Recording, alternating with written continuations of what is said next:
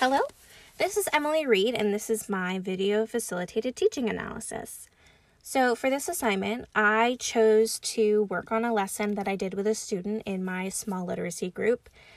He is the only person in my small literacy group, so I guess that's kind of a stretch that could call it a group. So for this lesson, this student is at like a second grade level for spelling and reading. And so I'm working with the student one-on-one to sort of as like an intervention. So for this lesson, we were working on consonant, vowel, vowel, consonant words and consonant, vowel, consonant, E words. And we generally do this with a word sort where they sort out the words. And this student, I've noticed that they really quickly understand the patterns and where each words go and able to read them when they're looking at the words. But when the words are, for instance, in a paragraph or in a book, or they have to spell the words, that is an area for growth. And so earlier that day, which confirmed my my predictions, this student, when given a spelling test, received a 40%. So for this lesson, I had planned to do what is called like shaving cream spelling.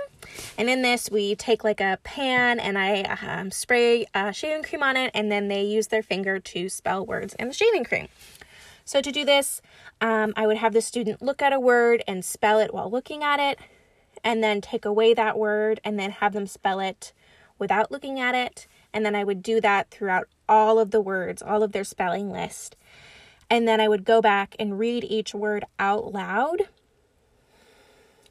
where they wouldn't be able to look at it or anything, and have them spell it to sort of assess the effectiveness of this strategy and how much practice we need to do.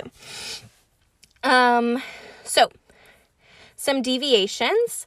Because I only had 25 minutes, we were not able to get through the full set of words.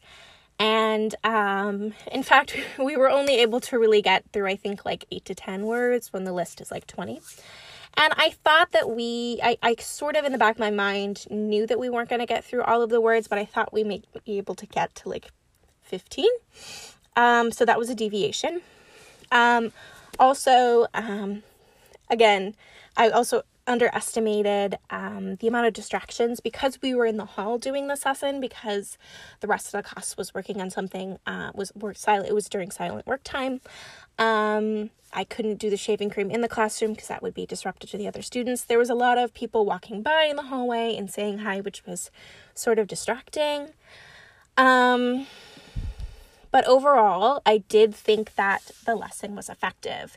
In that final stretch where the student was to spell words as I was reading them out, the student got 100%. Again, this is only 8 to 10 words, but I think that did still determine that this practice was effective, which was nice to see.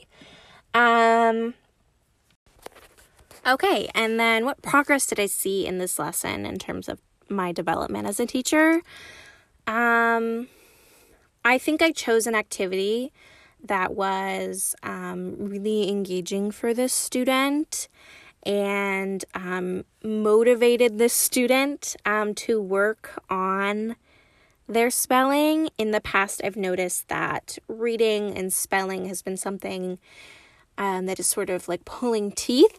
But this assignment, they got very excited to do it. And so understanding my students and what motivates them and activities that would be engaging is definitely some progress that I see. I was also, I think, very encouraging for my student and very positive, very high energy.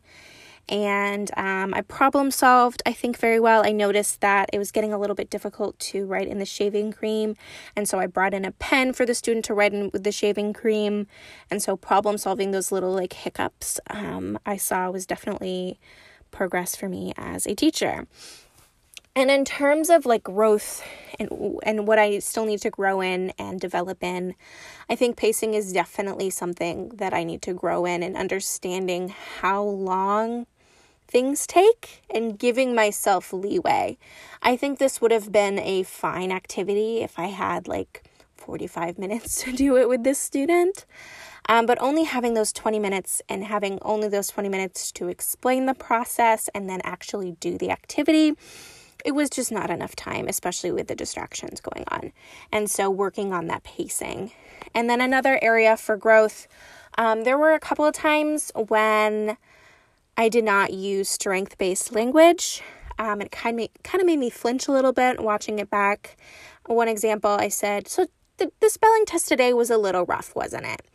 And that really made me flinch. And I think being more aware of how I'm saying things and how it affects my students, and